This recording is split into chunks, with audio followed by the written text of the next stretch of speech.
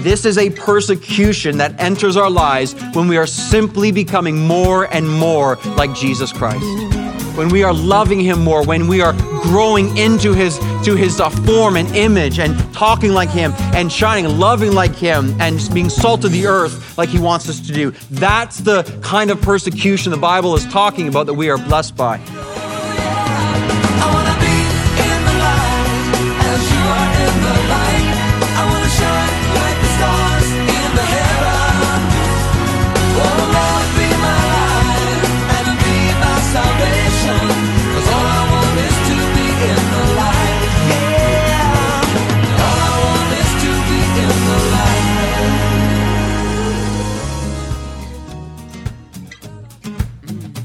Hi, and welcome to Live in the Light. Hey, here at Live in the Light, we love to hear from you, our listeners.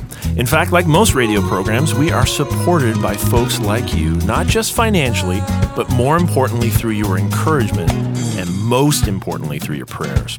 So hey, as we finish our series today in the Beatitudes, a series we've called The Life That God Blesses, would you take a moment to reach out to us by phone or website to let us know how God has been using this teaching in your lives? And hey, let us know if you're praying for us. We'd love to hear from you. And honestly, it just means so much to us all. Well, just a reminder to stay tuned at the end of the program for the information on grabbing a copy of today's message or even to grab the whole series. But for now, let's go to our teacher, Pastor Robbie Simons, as we wrap up our look in the Beatitudes with today's message, the blessing of persecution. Some people take a zealousness to a level that is not necessary. They offend people unnecessarily, actually doing damage to the gospel. Think of all the legalistic behaviors we have seen over the years that have wounded so many people and brought reproach upon the name of Christ. People like in the Pharisaical type of behavior. They're just out there on a limb, and Jesus is like, I never told you to go there. And they have made big deals out of things that should not be. People who are fanatical.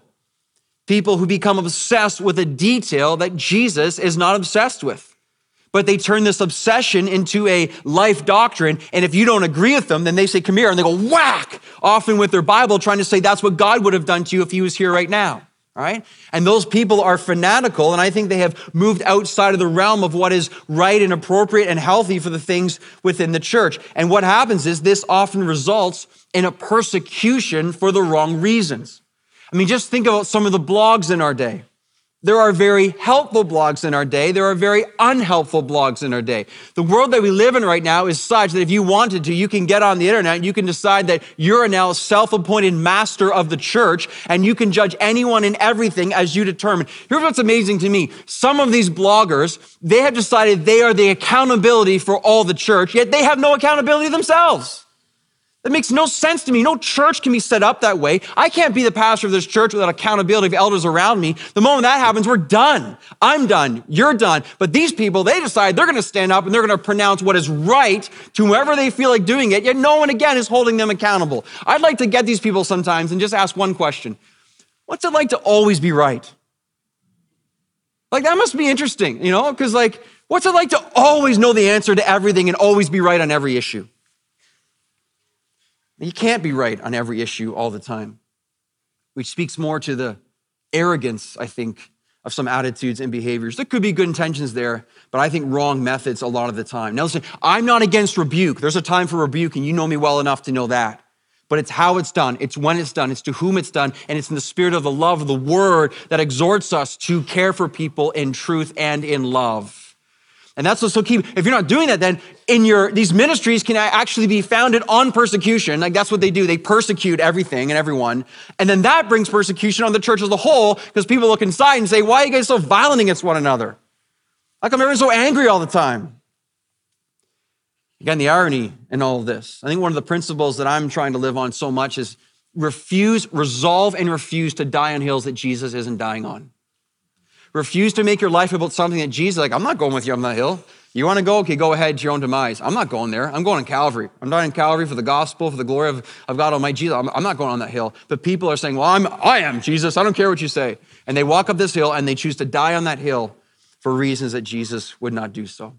We can save ourselves a lot of unnecessary pain and heartache simply by operating in wisdom and not subjecting the church to persecution that the Lord never intended for it to happen. People overzealous, people fanatical, people who are sinful bring on persecution for the wrong reasons. Make sure you're crystal clear on this, okay?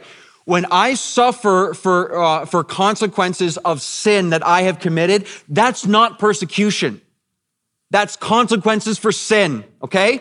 If you have some awful sinful behavior that has happened in your life and your family looks at you and people are greatly upset with you and this has brought on great hardship in your life, that's not biblical persecution. Again, that's consequences for sin.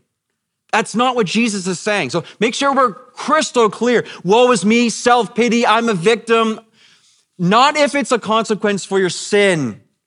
Jesus said, blessed are those who are persecuted for righteousness' sake, not unrighteousness. So we got to make sure we're totally clear on that. And in that case, we are suffering a form of, it's not really even persecution, it's consequences. But sometimes we can label it as such. So the question becomes, then what is the right kind of persecution?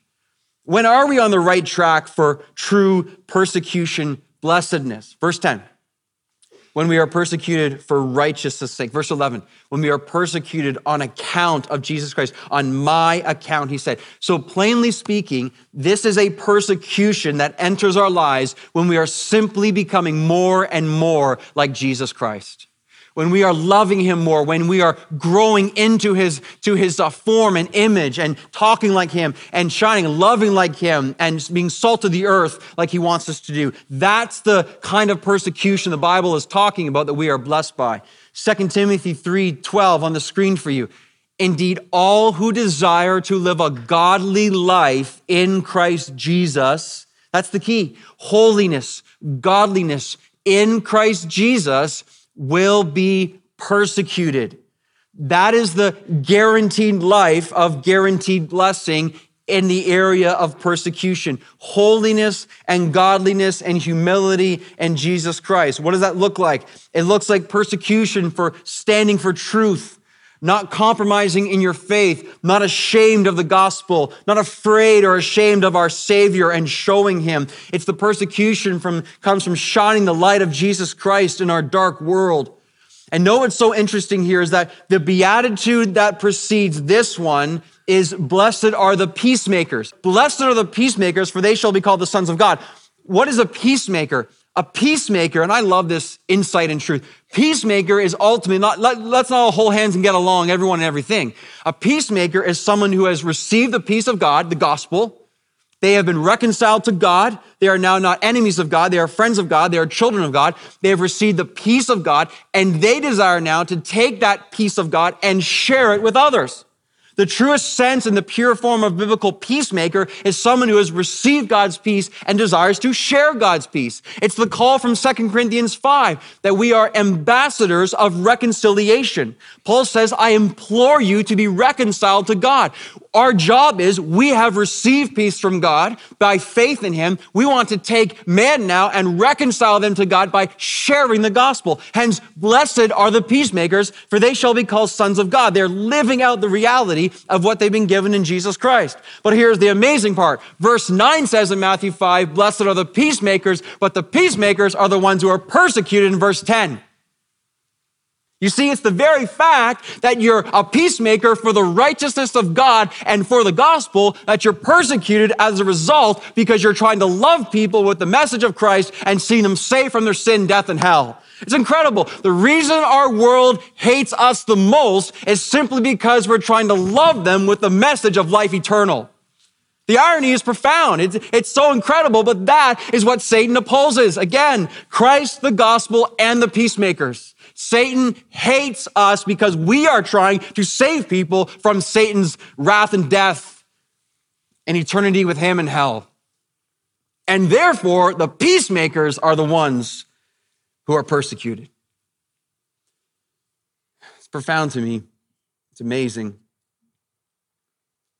You know, that's why I heard just recently too that Herod and his soldiers should be included within the nativity scene. And I think they're right. I think if you're going to include the wise men in the nativity scene, I understand the time lapse that is most likely there from the wise men. and not initially at the birth of Jesus Christ, a year or two after. But if you're going to include the wise men, I think we should. Matthew 2 is part of the Christmas story. They've come to worship gold, frankincense, and myrrh. It's very powerful. They see the star. They are rejoicing, exceedingly with great joy. But they come and they talk to Herod about this. He finds out about this. Herod is tremendously threatened.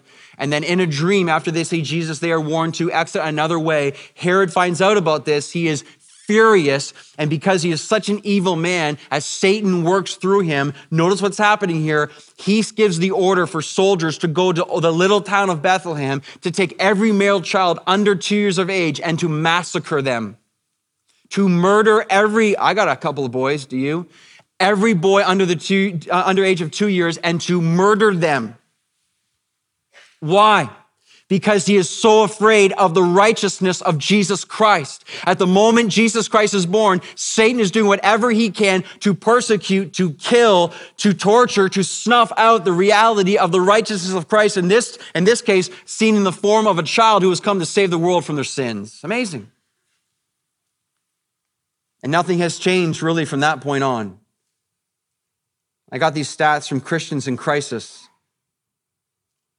You know that since Christ was raised from the dead, over 43 million Christians have died for their faith.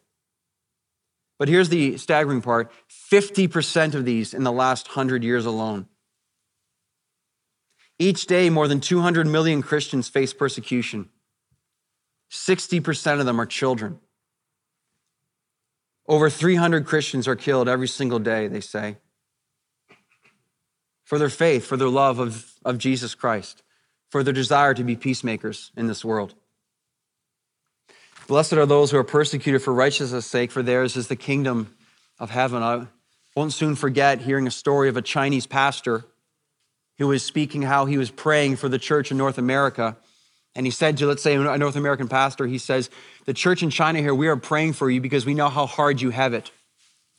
North American pastor is like, what do you mean how hard we have it? You the guys are the one who are persecuted. He's like, that's my point exactly. The reason that the church in China is praying for you in North America so fervently is because you are not persecuted. And therefore you have it in a sense too easy. And therefore you will not find the blessing that we do under the weight and the burden, but the blessing of actually being persecuted openly for your faith. He's right.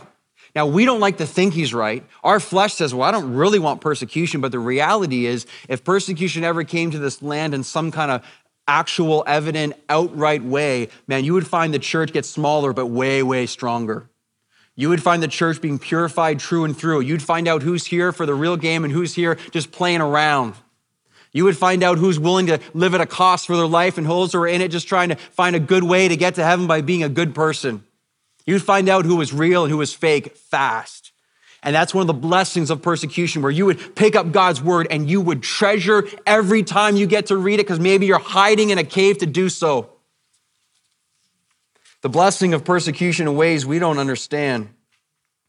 Now, loved ones, we've been in a bit of a bubble for a while now, but I think we can agree this bubble's bursting in our day. Now, I want you to make sure you understand this too when it comes to what persecution. It's not always physical torture or physical death. It's not always physical harm. In fact, look at verse 11. You find out here, persecution clearly. Blessed are you when others revile you. That's verbal persecution. And persecute you and utter all kinds of evil against you. Verbal persecution falsely on my account. More verbal persecution. So what we're learning here, and a lot of us are up against in small ways or big ways right now. I've talked to many of you already this weekend. There's a whole whackload of people in our church. The more you live for Jesus Christ, the more you're attracting opposition to that faith. The more you are finding people at this point verbally insulting. I had a guy come up to me just last service and just said before the service, like, I went up and I said, Merry Christmas. I was told I can't say Merry Christmas anymore. It's Merry Christmas. I mean, my goodness, if you can't say that, what can you say? Well, you can't say that. Who says? People. Why? Fundamentally, they hate Jesus. And many, many of you are up against family, people, workplace, schooling, or increasingly the verbal persecution because of our faith in Jesus Christ is growing and growing. But if you take the words of Jesus right now, like, that's a good sign. And there will be a profound blessing within that, whether we realize it or not. John Stott said this. He said, we shouldn't be surprised if anti-Christian hostility increases. We should be surprised if it doesn't. And that's true. Turn your eyes upon this truth. Hunger for righteousness and expect persecution. Jesus is saying here that being rejected or persecuted is a mark of the Beatitudes as much as anything else within the Beatitudes. And that's another turning point right now. We don't think that way. Persecution for the righteousness of Jesus Christ is as much as a good sign as poor in spirit, meek, merciful, hungering, whatever it might be.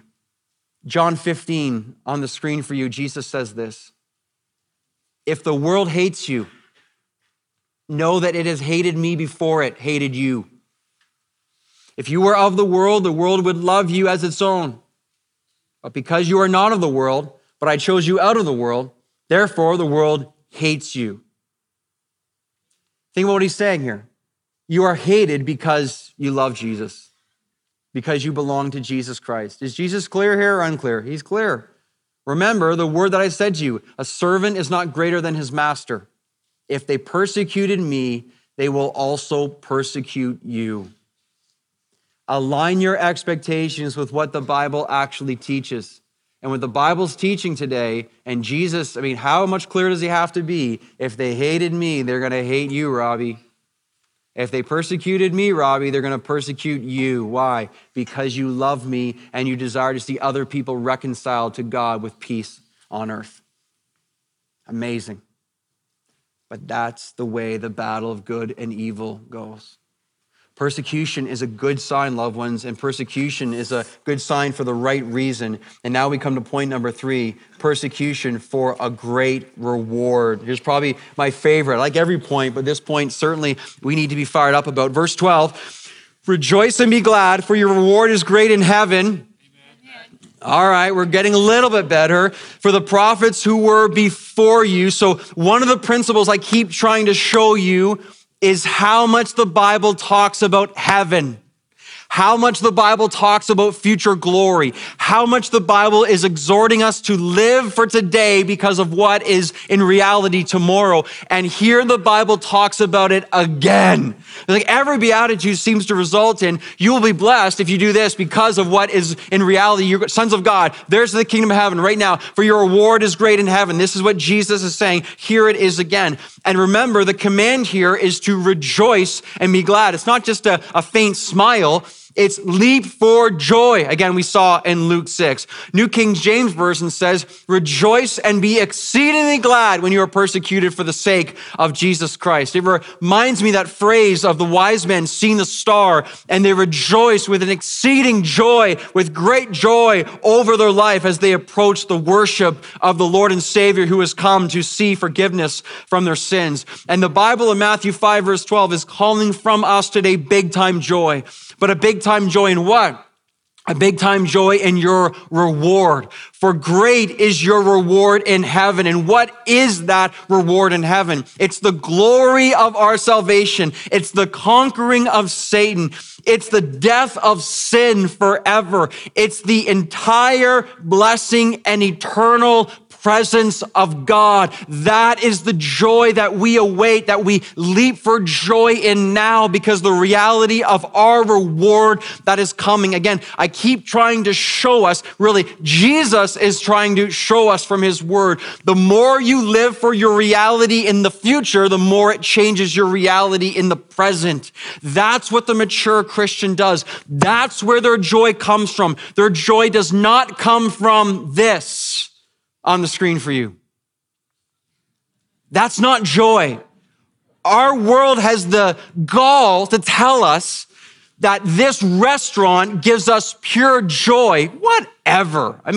Give me a break. Might give me a bloated stomach or something, but it's not giving me pure joy, right? You can't even use those words in this such meaningless terms of chewing on French fries. It's ridiculous. It's just wrong.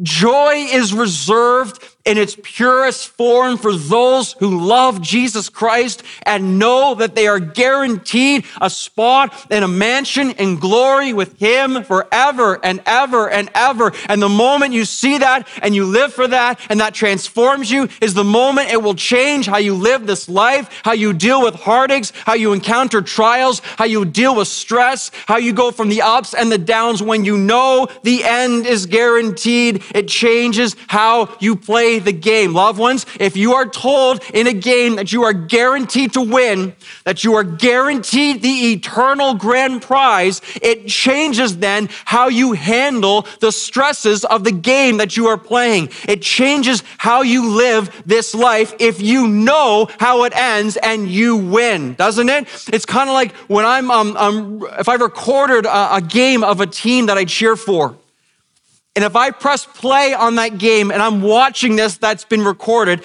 and if I know the end result of this game, and if my team won, and if they won the prize, as I watch this game, what happens? They could be down 30-0 in the first quarter. I'm like, this is amazing. I can't wait to see how they come back and win, right? If they're down 5 goals after the first period, I'm like, this is going to be awesome because I know what happens. Through the downs of the game, I'm not affected because I know the end result.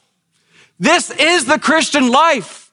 This is what you and I are called to live out. Amen. You want to clap and clap. Amen. Because it's true. Because it's true. In a sense, we are pressing play on a life that we know how it ends. We know the end result. Jesus tells us over and over and over again, my child, you win. My child, you're with me in glory. My child, you cannot be defeated. My child, you cannot be hurt. My child, you cannot be lost. My child, it will end great. And so you are handling the stresses of this life then with the reality of, I cannot lose. And therefore, it changes how you interact with all the difficulties that we're presented with, because in the reality of eternity, they're not difficulties at all. That's what the Lord wants to say to us today. John Piper says this in his Christmas devotional I read this week, so perfect. Christmas is for freedom. Think about this. Freedom from the fear of death. Jesus took our nature in Bethlehem to die our death in Jerusalem, that we might be fearless in our city now and heaven. Yes, fearless. Why? Because just think carefully about this, because if the biggest threat to my joy is gone, then why should I fret over the little ones? How can you say, well, I'm not afraid to die, but I'm afraid to lose my job? And as John might say, I can just see him saying this. He's like, no, think about what you just said. How can you say I'm not afraid to die, but I'm afraid of losing my job? He's so right. That's what Jesus is trying to say to us. The blessing of your reward is great in heaven, so you can leap with joy being persecuted for your faith because of what you know is true. You see, listen. Don't hear what I'm saying to you today. Hear what God is saying to you today. All I am is a mouthpiece for what God so clearly says in his word right now. And so clearly God is saying to all of his children here today, and those who can become his children today, he's like, I want to bless you. And I want to bless you by allowing you to take what is fact and apply faith to that fact, which will result in right feeling. That's how it's got to work. You got to take the fact of joy. And the fact of joy today is that if you're in Jesus Christ, man, you are blessed. And no matter what happens, you cannot lose. But you got to believe in that fact. You have to place your faith that you are wrong and Jesus is right.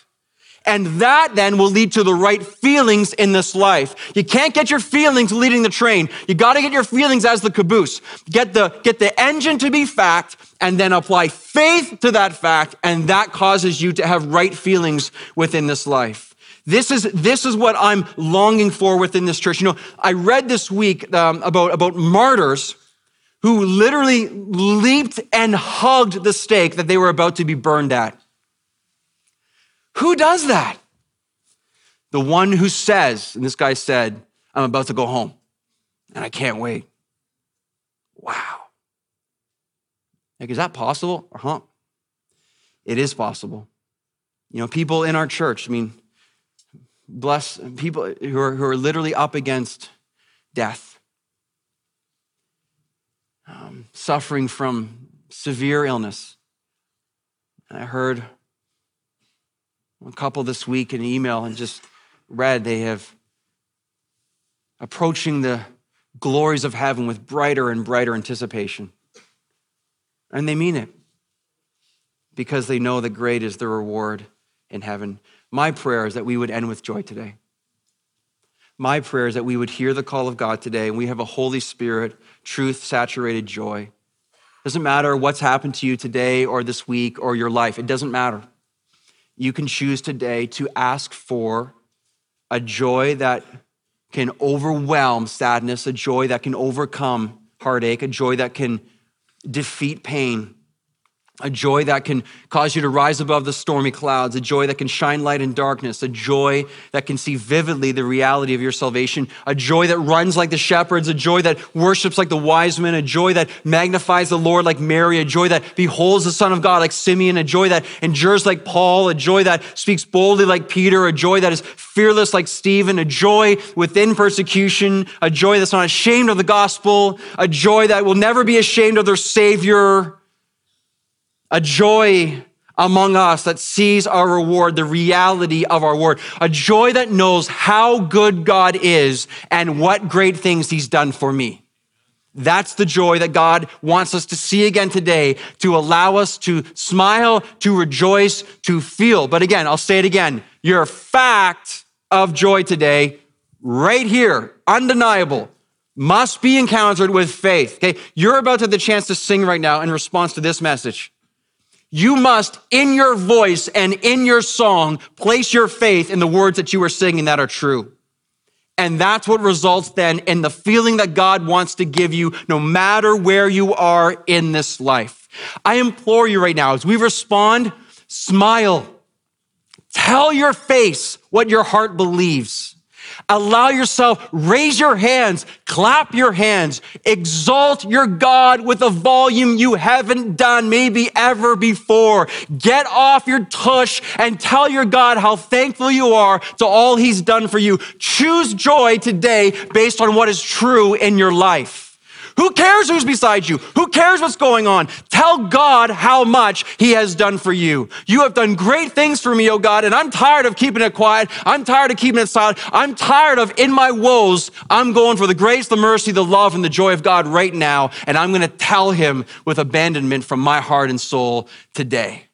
That's what he wants from us because of what he's done for us. Let me pray for us right now. Father in heaven, I pray that joy would fill this church. Every man, every woman, every child, God. I pray the joy, it's not a joy that's if. It's a joy that's within us right now. It's a joy that is real. It's a joy that only needs to be accessed by the truth of God, by the power of the Holy Spirit of God, that we might declare the glories of God.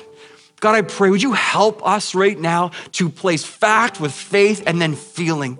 Would you grant to us, Lord, by your grace, you want us to love you so much. You are jealous for our love, God. And you again call us for a greater love from our lives. May you find that today, Lord. May you find it because we love you. Because great is our reward in heaven, Lord, because we can never die, because one day so soon, Lord, we will see you in your majesty and your glory, and we will know the reason we live and the reason that today, Lord, that no evil, that no lies will prevent us from this joy that is found in you. Oh God, may it be so. Turn this church on fire, Lord, I pray. Ignite us, oh Lord, with more than we've ever known before in the blessing and the glory of the Lord. In Jesus' name. Well, a convicting message for sure, but one that finds us at the end clinging again to the grace that's found in the Lord Jesus Christ.